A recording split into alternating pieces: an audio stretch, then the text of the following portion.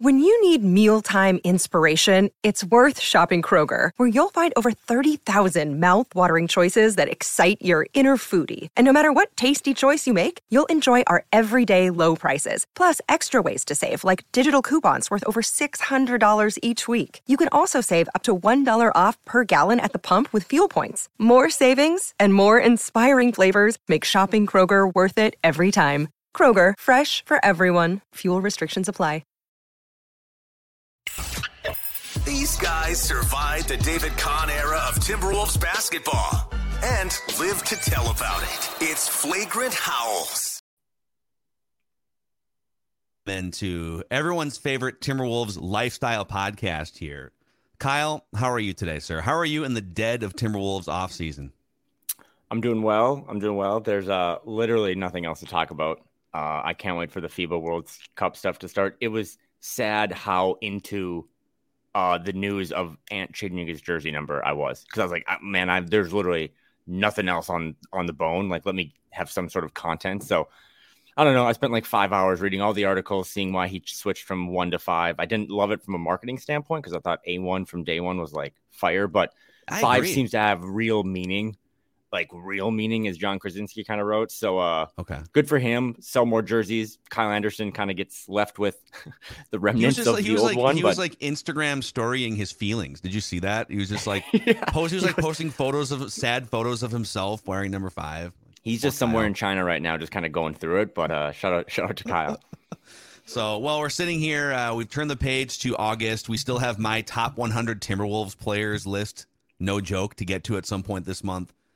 We got a couple other fun guests lined up, but we start with our first fun guest of the dead period of the Timberwolves offseason. He is a beat writer extraordinaire and a music connoisseur. His name is Chris Hine from the Star Tribune, everyone. Let's give him a round of applause. Studio Thank audience. you, guys. Thank you. It's the only time people ever clap for me, or fake people have clapped for me. Wow. So appreciate it. And so Chris's laptop camera is kind of going through it. Speaking of people going through it, so if he kind of jumps in and out, the audio will stay, but we may have to put his laptop camera in timeout at some point. The less you have to see my face, the better. Well, yeah, because Kyle and I are definitely made for radio and podcast, but force ourselves onto the YouTube channel. Chris, there's a group of people in the comment section every week that are asking me to take my hat off so I will embrace my balding, which I've had this hairline since I was probably 14. But so don't worry. And as we lose Chris on camera already, Chris, as we lose me already, yeah. For those that don't know, as we kind of just jump around, I have a lot of music questions for you. Yes. But from just kind of like, interview, tell us about yourself a little bit. Like, you are a kind of one of the premier Timberwolves beat reporters, and you are the one that travels the most. How did you get into this industry, and what has it been like covering the Wolves? What would you say you do here? What do you do here? Well, I kind of got the bug when I was in college, and I thought it would be just really fun to write for the school newspaper. It was not in my plans to be a journalist at the time, and I just kind of got roped into the college newspaper world. And basically, I existed in college to work at the student newspaper first and then go to classes second, was what that became. So it just kind of gradually took over, and I just joined the journalism program after that, and I just kind of have been riding this wave ever since. And I was fortunate enough about 5 years ago to get an offer from the Star Tribune, and I've been here now in Minnesota for the last 5.5 years, and this will be my 6th season covering the Timberwolves, which is longer than I've covered anything in my journalism career at this point. And so you, if I remember right, you came on board. It was a really unique hire because weren't you like the analytics, almost like the analytics beat guy across the different sports when you got hired? Yeah, that was kind of short lived. That was only for like 9 months. And then, I was excited because I was like, we have someone to explain what like WAR is to the audience. Someone can tell us what weighted on base averages for the baseball nerds like me. I think I even did like a glossary, like while I was doing that glossary of like baseball advanced terms, like literally like definitions of like what all those were. I think that was one of the things that I did. But then like kind of before the Jimmy blow up season, we had kind of pieces moving around here, and they asked me if I would cover the Timberwolves. And so about 9 months into my time at the Strib, I started covering the Timberwolves, and my first week on the beat was the Jimmy practice. And so, it was like welcome to the NBA. Very, very stark entrance. So if that's the way you start, right, you're literally thrown into the fire. Mm-hmm. What in these last 5.5 years, as you go on your 6th year, because we're kind of been doing this the same timeline, you just do it at a much better and smarter and more professional level than I do. What, like, has there been a player that you've covered, or like maybe a story? Like, I remember that one where you went down to Atlanta and got to kind of know Ant was really cool. Like, is there a story or a player that really stood out from a Timberwolves perspective? Yeah, I was really happy with how that one came together. I still see it's my pinned tweet on my, well, I guess it's called X now, on my X account. That is a whole thing right now. But I still see people, liking it and retweeting it, even like, when they just stumble across my profile, to this day. So I was really happy with that story and the resources that we put into it as a paper. They sent me down there for 4 days, kind of carved out that extra money in the budget to really go down there and get to know the people that knew him growing up.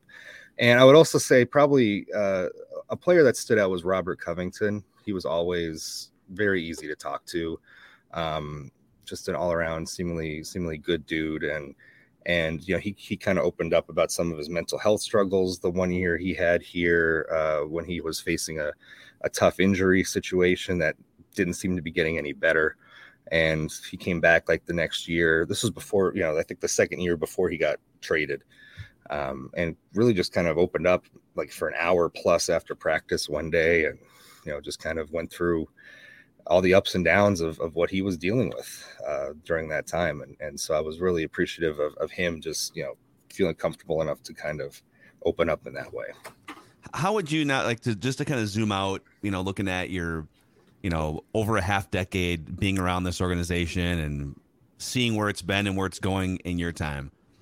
What would be like your nut graph sentence for how you would explain the Minnesota Timberwolves to an outside casual? Like, what is your like thesis sentence about the Minnesota Timberwolves? Decades of incompetence, disorganization, losing, with seemingly a will or a desire at least to try and get it right, and maybe some sort of footing heading in that direction with some of the younger players that they have, right? Yeah. With like Ant, Jaden. But will they ultimately get it right? Who knows?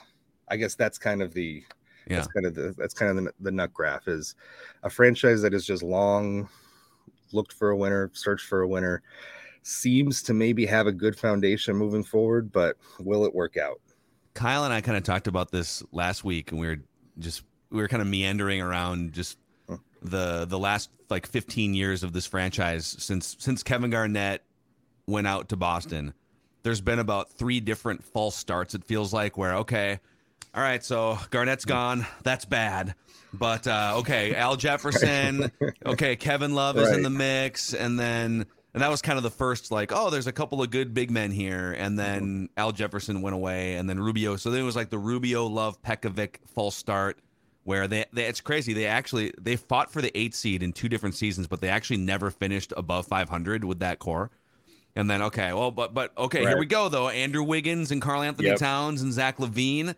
This is going to be the group that takes you through. And then for a million different reasons, it wasn't. It's like, and now they're trying again. So if you've been following this team for, the last 15 or 20 years, Anthony Edwards provides the most hope since Kevin Garnett, but you still have all of this PTSD from the other young nucleuses or nuclei that they've had before. So I think Kyle's unique because you do tend to, from a fan perspective, you're just kind of like, I'm in, whatever. Just damage my soul. In automatically, no matter what happens. He's just in. But there's a lot of fans that whatever are just draft like, pick it is. Yeah. Whatever. Yeah. I'm like from a fan perspective, what movie is that with Adam Sandler where she just wakes up every day and it's like a new day and she doesn't remember 50 anything? First dates, right? It's 50 first dates with the Minnesota Timberwolves. Like whatever the team did yesterday, I just wake up today and it's like, you know what? We got a chance. And Okay, it's sad. can I make a case that 50 First Dates was like the comedic version of The Notebook? Oh, wow. If you guys have seen both those movies. I mean, it's been a long time since I saw both of them, but I couldn't. Like The Notebook, spoiler better alert. than the The parallels, Notebook. yeah. It's better than this, The Notebook. This guy tells the story of their relationship every day to his Alzheimer's-stricken wife, and then I don't think it wasn't like dementia. It was like Drew Barrymore just had like she had like a concussion that I think it was don't like know, from it's a an weird deal. accident. Yeah, that movie's better than The Notebook. So, but I defer to Chris because Chris is our music person and probably our movie person too. So, Chris, I know I said at the top, but like, Phil and I talk about this. Like, the Minnesota Timberwolves are kind of unique in my view because there's a small amount of beat writers compared to like the Lakers or something. But for you specifically, as we've become friends over the years, you do travel, which as that's a topic for another day. But as sports media and stuff cuts cut, like you are still able to get out there. And I'm always curious, and you've kind of shared some of this offline, but like, how important is it to continue to have you on the road? Because for me, I know it's important because a lot of the quotes and the stories and the memes and the things that we get on these road trips kind of come from you because you're really one of the only ones out there really traveling. Most of the season. It's really important. And I hope that we continue as a paper and as an industry. It's a very unpredictable industry. I mean, there's so many different headwinds against journalism right now. But I do hope that we continue to invest as a newspaper in traveling to games, because I'll give you a good for instance. Do you remember the Detroit game last year in Detroit when Ant was declared out and then he came back in anyway in the second half, even after he was declared out? So I was the only beat reporter there. So if I'm not there, nobody's going up to Ant after the game and asking, what the hell happened? What was that? What was that all about? What are you feeling okay? Like, how are you doing? Like that stuff. Like, that doesn't happen if reporters aren't on the ground there to actually ask those questions and request Ant to talk. The other thing that I'll point out from that interaction was, Ant, they lost the game, kind of an embarrassing loss to the Pistons, right? Ant didn't really feel like doing media after that game, but when he kind of saw it was just me that was there, and I have a relationship with Ant, and feel like after 3 years of covering him, I have a good rapport with him. Like, he said, all right, let's do it, because I think he recognized that, okay, I know Chris, I'm familiar with him, have a rapport, have a relationship with him. So I think that helps too when you're on the road there as a constant presence in the locker room all the time. And I just want to, I've said this before because we're friends, but I want to thank you because, as Phil said earlier in the lead up, this is kind of Ant's team, right? He's the most hope this franchise has probably had since Kevin Garnett. But we were all introduced to this kid over Zoom because we're all stuck at home, right?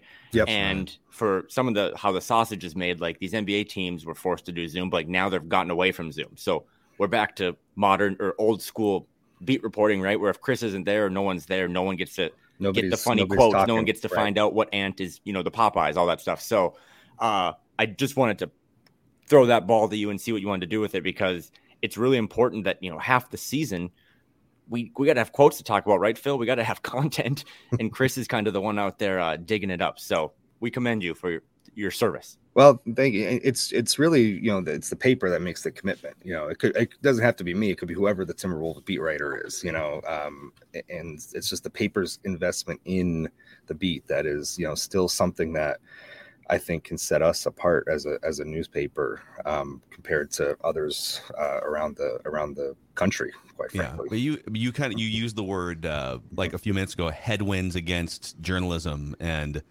I think there's a million different types of headwinds. There's just the fragmentation of media consumption. It's just 20 years ago, and all of us are like fairly young, so we've all kind of grown up in the digital age where we've had online reading options, we've had different audio options. But if you think like 20, 25 years ago, just from like a music perspective, if you wanted to listen to country music in Minneapolis, you listen to like K102, the radio station. Right. Spotify didn't exist, or you could like go buy Garth Brooks CDs or something or whatever, right?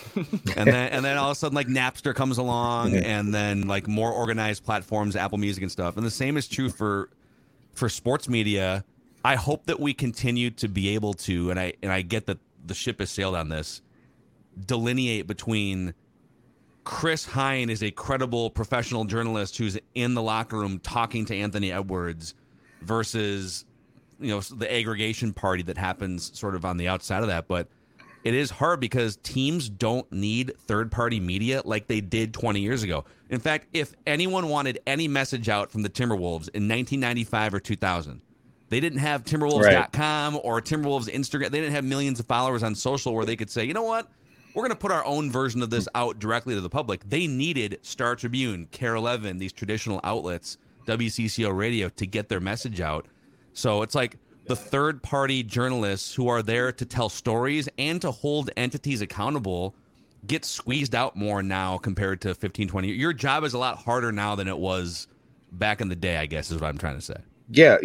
There definitely is that ability to just go direct to the consumer or the fan from a team's perspective. But I do think that there still is value in having a third party, objective party cover you, tell stories about you in a way that fans recognize that it's not PR, that it is, objective analysis or journalism. I think there's still a lot of value to that. And the thing is, like, readership and people still want to consume content. They still want to read about their teams here. It's just, how do we keep them here? A, and B, how do we monetize that? Which are the eternal big questions that face kind of the industry, and people way above my pay grade are trying to figure out and come up with. I'm just trying to write and do my job, and hopefully we're able to do that into the future. I don't know what it's going to look like, 5-10 years from now. Nobody knows, because this industry changes so quickly. Well, going to Phil's point about your job being hard, I'm sure everyone listening to this has a difficult job, but I do want to highlight something because I wanted to bring this up on a recording once. But when the Wolves were down 3-0 in that series against the Nuggets, I'm just there to watch the game, and then I get to go drink a beer and do a podcast. Chris was simultaneously writing a winning gamer, a losing gamer, while also scrolling through his favorite airlines to see, do I need to book a flight 4 hours from now to go to Denver? So that man, not many people in the industry have more tabs open than Chris. This is true. So, and when we talked about travel and the importance of having you on the road, again, I'm sure Glenn Taylor's listening to this. We need to keep Chris going and maybe some first-class flights, but we really can't have you on the pod and talk about travel and away games without asking you, which is probably the most important question we've ever asked. And can you rank your top 5 NBA cities to travel to? Yeah.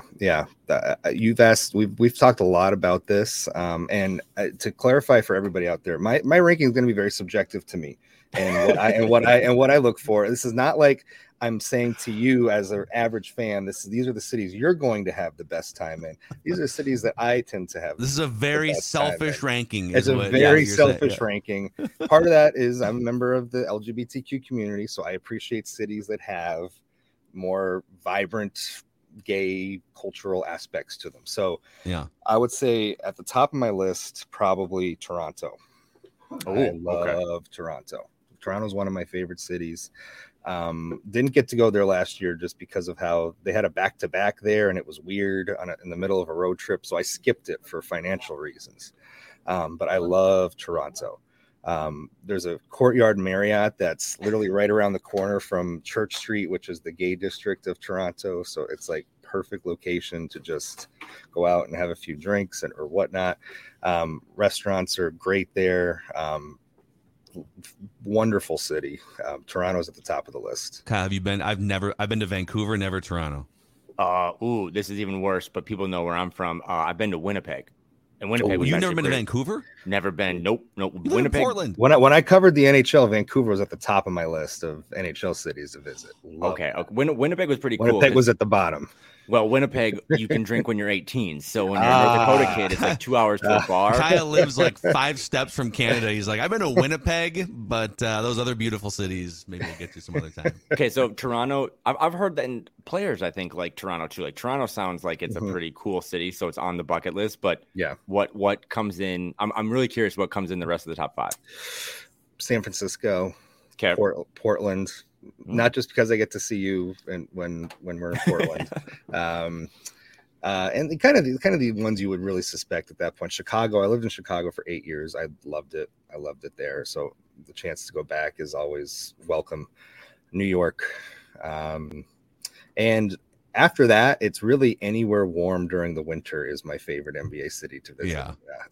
The logistics matter too, right? Like Denver's got to be low Logistics, on the list. yeah. Like Denver would be low on the list because I hate that drive to and from the airport. It's like 50 minutes from the airport to downtown. Everybody raves about like how great the Denver airport is. I'm like, no, it is one of the worst experiences in the country. I hate it. Why does the Denver airport get so consistently ranked as like the best airport in the country? I'll never understand that. So okay, maybe I'm wrong. I love the Minneapolis airport. I think it's a great airport. Same. The It's Minneapolis excellent. airport is for my money. You could make a case that it's like number one in the country for my money. It's I huge, and think sometimes you wind up walking like 5 miles to a gate, and but like other than that, That's it's fine. Beautiful. It's beautiful. There's if you get stuck on a layover there, like it's not really that much of a problem. There's plenty of spaces and areas for you to go. Proximity to where you generally need to be when you're on a work trip, like 15 minutes to downtown, is great. Public transit to and from the airport also helpful. So like, yeah, I'm all in on like MSP being like the best airport in the country. Anyone who thinks Minneapolis airport isn't a good airport has never flown. Has never flown. Oh my God, LAX is a. Oh man, when they make me get off the plane and then get in a bus and then travel to another go bus, to the Uber, and then another plane. Yes. Yeah, they make you go to a shuttle to get to the Uber spot. Yeah, like you can't just like in every other airport in the country, you land and you can start searching for your Uber, right? Not at LAX. You got to get in the shuttle and then go to where the Ubers are. I was in traffic at LAX a few months ago for a sports media thing, and they gave me two options. You can either get on the shuttle, wait in line for the shuttle, and it'll be about 30 minutes to get to the Uber. And by the way, which is like a mile, but the line was so long. Or you can just walk a mile to the Uber line. Okay, I guess we're walking. Guess we're walking a mile. See what happens. LAX is a nightmare, especially if you have to travel like around Thanksgiving or Christmas, which I used to do when I covered hockey. Brutal, just absolutely brutal. It's Mackie here, and a shout out to Claritin for supporting this episode and providing us with samples even. So I am an allergy sufferer, and it's rough sometimes with stuffy, runny nose. For me, it can be like dry, scratchy eyes, throat, even just feeling tired. Luckily, for those of us who live with the symptoms of allergies, we can live Claritin Clear with Claritin D. Designed for serious allergy sufferers, Claritin D has 2 powerful ingredients in just one pill that relieve your allergy symptoms and decongest your nose so you can breathe better. Are you ready to live life as if you don't have allergies? It's time to live Claritin Clear. Fast and powerful relief, just a quick trip away. Find Claritin D or ask for Claritin D at your pharmacy counter. Go to Claritin.com right now for a discount so you can live Claritin Clear. That's Claritin.com. Use as directed. So to spin this back a little bit to the Wolves again, because then I have to get into the meat and potatoes of your music career. But I know you got to talk to Nas a little bit. Like this current iteration of the team, is there some? I mean, the Covington thing was actually, I thought, maybe the best thing you've wrote while you covered the team, because that was so. There was a vulnerability there, right? Like a transparency that he felt really comfortable with you. But in this current iteration of guys, do you feel another guy or two that had maybe not the same topics that you talked about with Rocco, but just like that seems to, once you establish that relationship and that connection, that they do seem to open up and have maybe a side to them that the typical fan is not aware of? Yeah. I think, in general, going around this particular locker room that they have assembled, I don't know the new guys yet, but of the guys that are coming back, it's a pretty good group of guys to talk to. There's a lot of personalities, a lot of like just seemingly friendly kind of guys who are engaging and kind of forward with the media in a way. So it's good for our jobs, and it makes it a lot easier. Nas has always been great, to use him as an example. He's always been great from the Zoom times to now. I remember doing a story on him a few years ago about his love of drawing. I had a really fun time with that story and getting him to talk about like when he was like in 6th grade and the teacher that really inspired him to kind of open up artistically, and it's something he still does. And I tracked down the teacher and talked to her, and it was just a really fun, great story in the middle of the pandemic that was great to do. So like you just kind of, and again, to circle back to our original point, the value of always being there in the locker room is you get to have these kind of casual chats with guys that could, even though they're off the record, like, you're just kind of chatting with them, your recorder's not on, they can turn into stories potentially. Like you have a chat with somebody and then you say like, hey, you mind if I do a story on this, or if I interview you for 5 to 10 minutes about this, and that sort of stuff becomes the basis for what you eventually write. So you don't get that by not being there and building that trust. That's something you can't do over Zoom, or you can't do from afar. It's something that you have to be on the ground for. You've been doing this a while because you were covering the Blackhawks right before Mm-hmm. you came to Minnesota for the Wolves. So do you find in 2023, and this is kind of pigtails on, or kind of jumps onto everything we've talked about, but that athletes have their own ways to get their message out, right? Or whatever, through social media or the players' media stuff. Yeah. But do you find with all the stuff that goes on, both in sports and non in sports, that players are like less trusting of the media than ever before? And that makes building those relationships both more important and harder in the same time? I think it can be. I don't think that there's a lot of understanding among players as to what like my job or John's job or Jace's job or Dane's job, like how are all of our jobs kind of differ from each other. They just kind of see us all as one monolith, right? We're the media.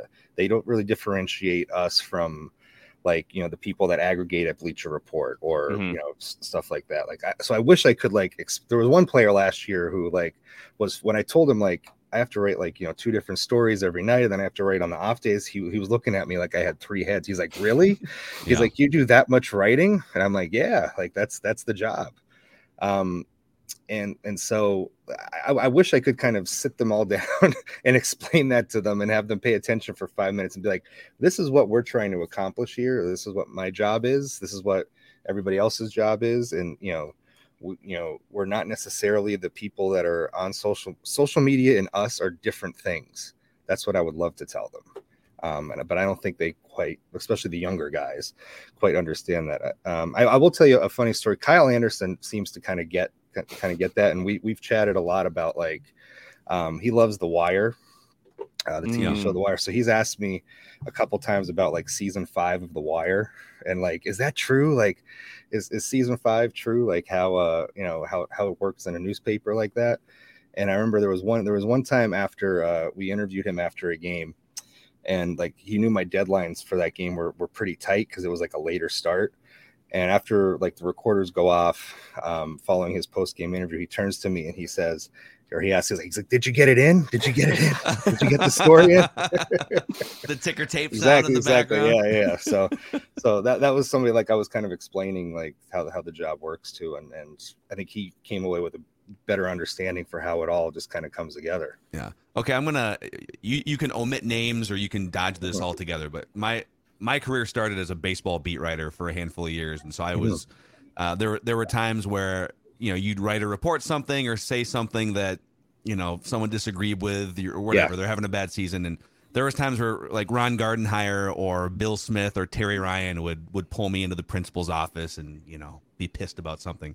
Yeah. And again, you can omit whatever you want here, but have you had principal's office, people don't know how the sausage is made sometimes, but have the Wolves ever been pissed at you and it's been uncomfortable in certain ways? It's never uncomfortable. I would say it's rarely uncomfortable. I think getting kind of that feedback is a part of the job. And when you start out as a journalist, you might, take it one way, but then I think you realize that, listen, it's part of being a beat writer. You write every day. Not everything you write is going to be good with them, or they're going to feel a certain type of way about it. Yeah. It doesn't happen often, I'll say that. But when it does, everything is usually handled very easily, very professionally. And then we're on to the next day. I just kind of explain, here's what I was thinking when I said this, or when I wrote this. And there really haven't been any issues of anything I've ever written that have lingered, I guess. And sometimes it can be sort of this is another sort of how the sausage is made, but maybe you put something out and someone has an issue with it and they come and talk to you, and in that process the relationship gets stronger, and now they're explaining something to you sort of on background that that could be information or a scheme thing or whatever it may be that could be that I didn't know. I generally think like when the team isn't playing well, they know that they're not going to get like great coverage from us, right? The Wolves are used to it. Right, exactly. I think the thing that and something that I've always been very careful about is you never want to take anybody's words out of context. That happens a lot on social media, again, with like the Bleacher Report memes and whatnot. Words get taken out of context and misconstrued. So I am always just very careful, even when I know a quote might be especially kind of spicy or internety or might go viral or something like that, to make sure you put it in its proper context before you go out there, or before you put it out there. That's something that's very important, I think, to me in this age, and I don't think I've ever run into an issue with that in my time covering the Wolves, because that's something that I always try to be very careful about. You did, obviously we talked about the Ant article that was phenomenal, and you've done some really good stuff on Nas. I guess just kind of lower on my list, but do you know exactly when the deep dive Sunday front page of the sports feature on Jaden's going to be? And do you need me to give you quotes now, or do you want them later? I did one before last season. We could do an annual one, though. That'd be kind of nice. We nice. can do an annual one. I should. So, I'm sorry I didn't quote you in that one. What was it, 2021, like this fall of 2021, before that season.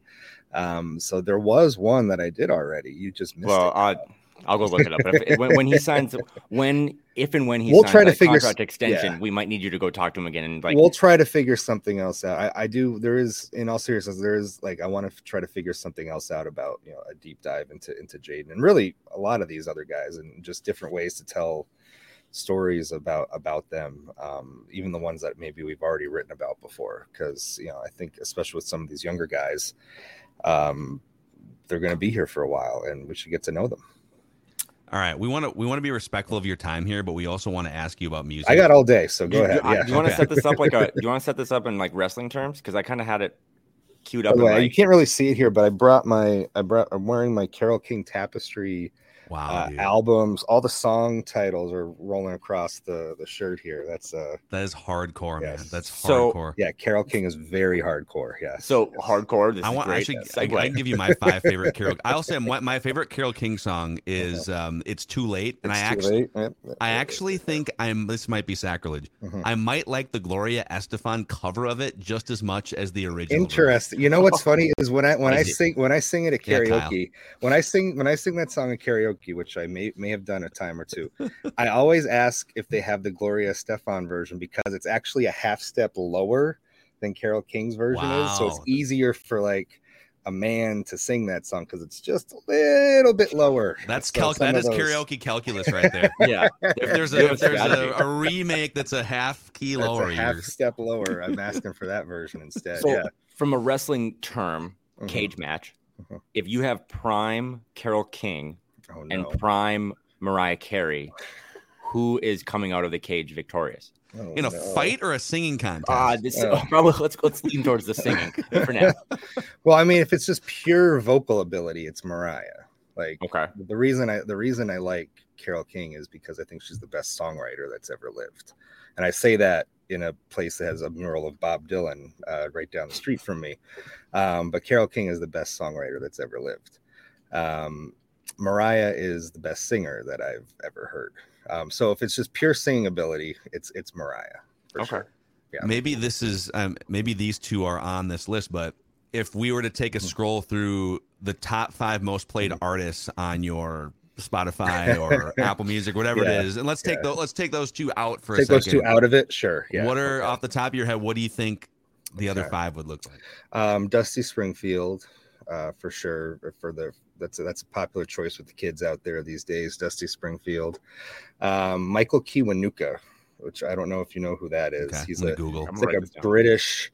I tend to think he's like if Jimi Hendrix was alive today, making music today, like that's what Jimi Hendrix would be. He's really good. Michael Kiwanuka. Did you ever see the show Big Little Lies on HBO? Yeah. he does the theme song to that. That's that's like one of his songs. Lady Gaga would be up there. Casey Musgraves is up there for me. I love Casey Musgraves. She has 4 albums. I'll just put them on repeat, like on flights. Wait, apparently, by the way, real quick, Lady Gaga, I saw a story, I think it might have been Star Tribune that wrote this. She was here in town, at Bar apparently. Lurcat a couple weeks ago, just randomly. Just upstairs, like with Chris? With a friend. I wish she didn't call me. I didn't get the call. Wish I did.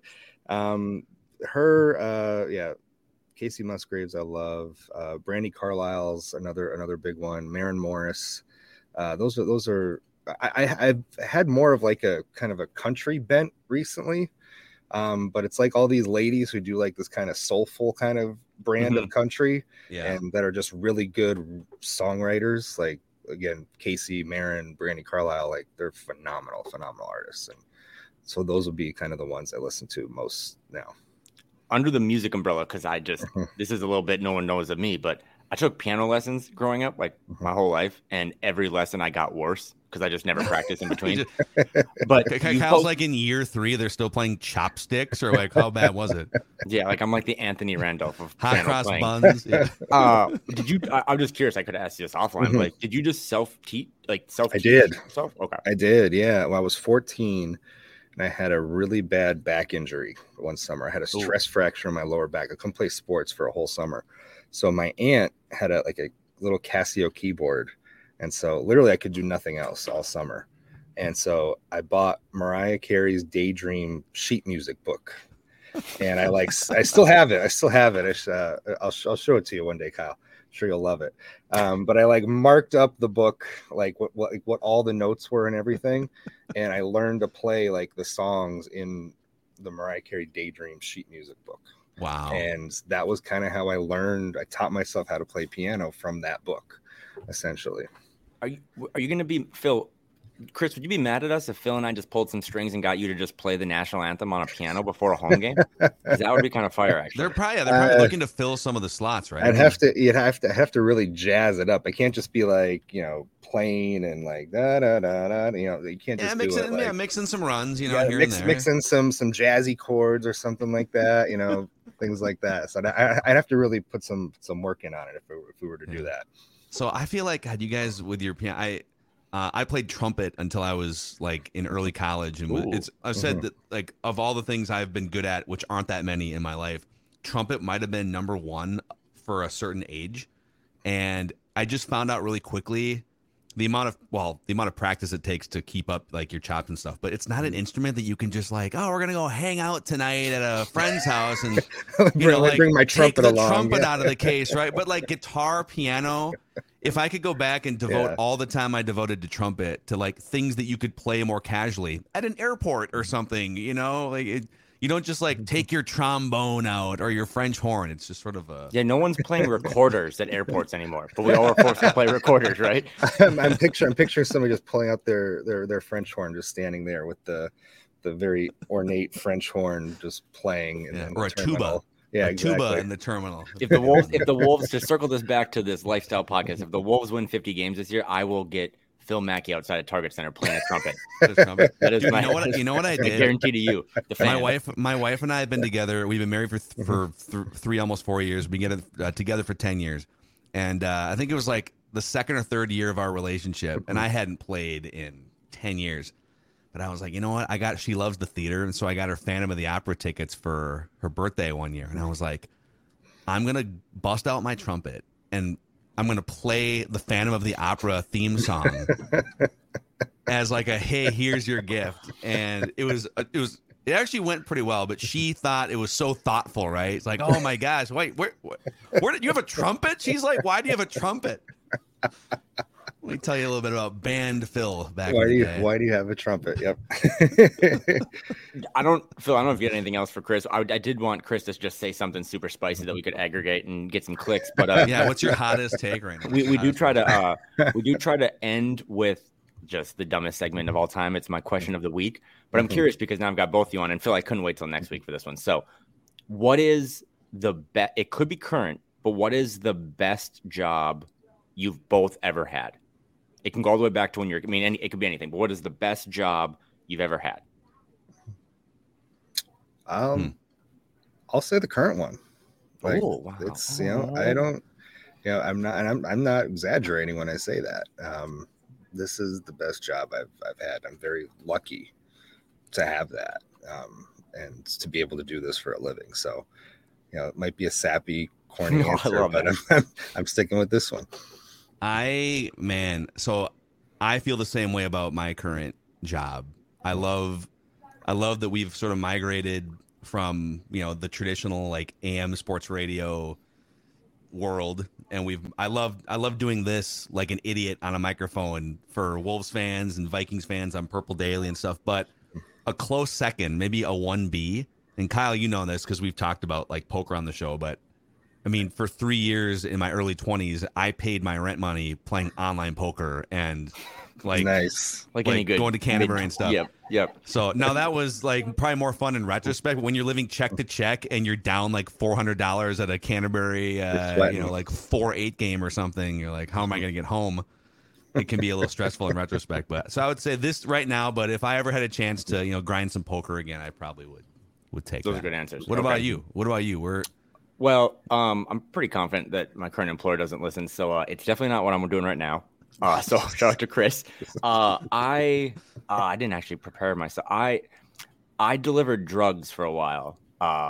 Context there is my dad owned a pharmacy, but out of context, important context. You clip that up. So I was just gonna say, if we were to aggregate that, and without the context. Kyle's delivered drugs and it was pretty successful. I have delivered drugs, Kyle Tiggy. Yep. It was So I was just had these prescriptions I would bring to these old people in my little hometown, and it was fun and it was easy money, and I never had to dress up, and I listened to the same 50 Cent album every day. But I was reminded of that sometimes. Like I had a buddy that was like, I actually very successful at Nike. He's like, I worked at Cold Stone and I know all the songs, and when we go to Cold Stone he still sings them. So I like to kind of dig into people's past. But Chris, this being your favorite job, I mean, again, could bring it full circle. We are appreciative of all you do, and I was glad to have you on to people get to know you a little better, because I think what you do is really, really important. And while the rest of us don't really travel or have the budgets to travel and stuff, like you're out there for half the season, essentially. I mean, the whole season, but half the season, you're our resource to accessing what I think is an exciting team and some interesting players. So if nothing else, hat tip to you.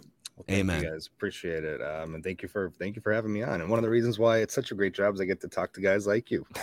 So see, now that was the paid plug, right? There. Right, Yeah, exactly. Yeah, I know. right. Now my appearance fee has gone up, right? Yeah. Awesome, man.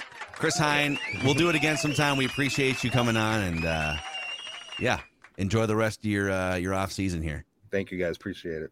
All right, Kyle, we do have to shout out our friends over at Power Lodge and Miller Marine here. Okay, it's still pontoon season. If you haven't gotten yourself out on one of these brand new Benningtons, look at the B-roll budget we have here on Flagrant Howls, by the way. This was Kyle's drone that they filmed this with. That green one. There's is so Kyle cool. right there driving the pontoon. So get on it. It's the 25th anniversary, I should say, of Power Lodge. And so at all of their local locations, Brainerd, Ramsey, Anemia, Sauk Rapids, they're rolling out the red carpet with delicious food, amazing prizes, fantastic giveaways. So check it out at powerlodge.com. And if you're not already in one of these Benningtons, one of these pontoons, then you're probably missing out for the rest of summer. So I will be back in the Minneapolis area the 11th through the 13th for a pretty cool event that I think I can share with you a little down the road. But if anyone has a Bennington and they want to throw Kyle and Phil on that boat for Saturday, DMs are open because I'm trying to get out on the water. Finchy likes to get out, have a couple brews anonymously on Lake Minnetonka. We'll just show up. Hey, Finch, we're here. We're here. Let's do it. We're here on behalf of Miller Marine and Power Lodge. Finchy, it's like, go away, you clowns. All right. Well, thank you for hanging out with us here. If you could give Flagrant Howls a 5-star rating and a positive review on Apple Podcasts and click the like button on the Score North YouTube channel, you can help, and the subscribe button too. You can help spread the word about everyone's favorite Timberwolves lifestyle podcast. I'm Kyle. You're Kyle. I'm Phil. I'm dyslexic. We'll talk next time.